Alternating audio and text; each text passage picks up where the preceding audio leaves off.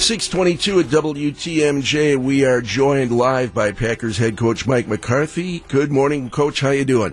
Good morning, Gene. How you doing today? We're doing terrific. First things first, we understand that there was a team Halloween party that happened earlier this week, a bonding opportunity for everyone in the locker room. Do coaches get invited to that?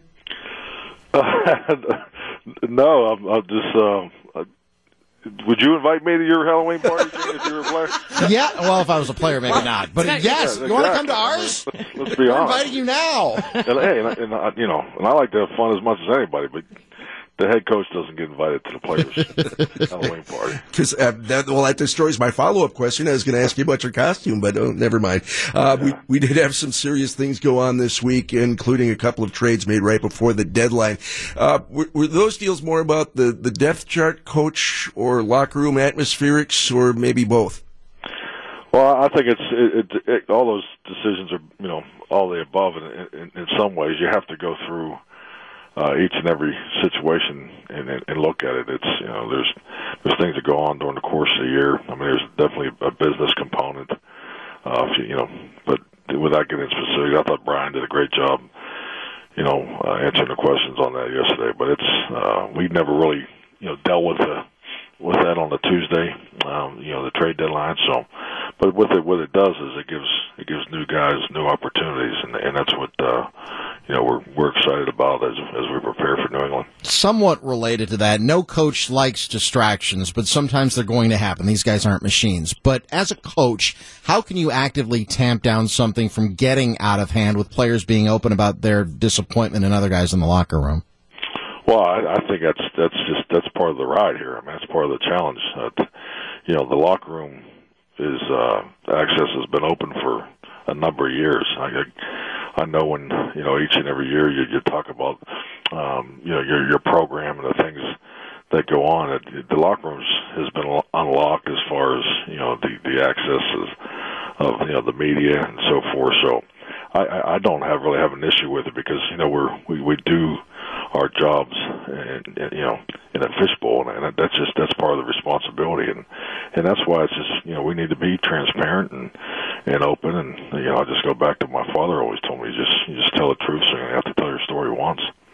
Packers head coach Mike McCarthy joining us live on WTMJ. You have depth at running back. That was revealed throughout the course of the early part of the season, certainly Sunday in that loss to the Rams. But in the secondary, it's going to be a little bit tougher, I would imagine, replacing Ha-Ha Clinton-Dix. You got some options, though.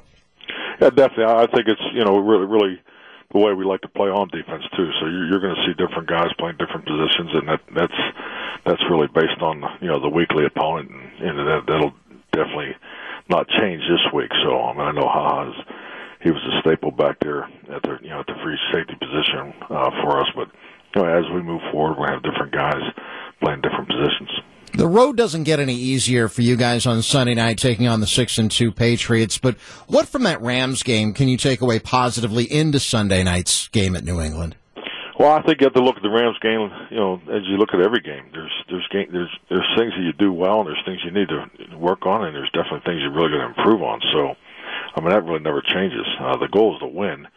I always felt that the games you do win, you have to be really on top of things because just because you won a game doesn't always mean you played your best football in all areas. So, but coming out of the Rams game, we improved in a number of areas, so that was clearly evident in our evaluation. But when you break it down, we have our own system of analysis. It was a dead even game, and it came down to to turnovers. They were +1, so and that was the difference in the ball game.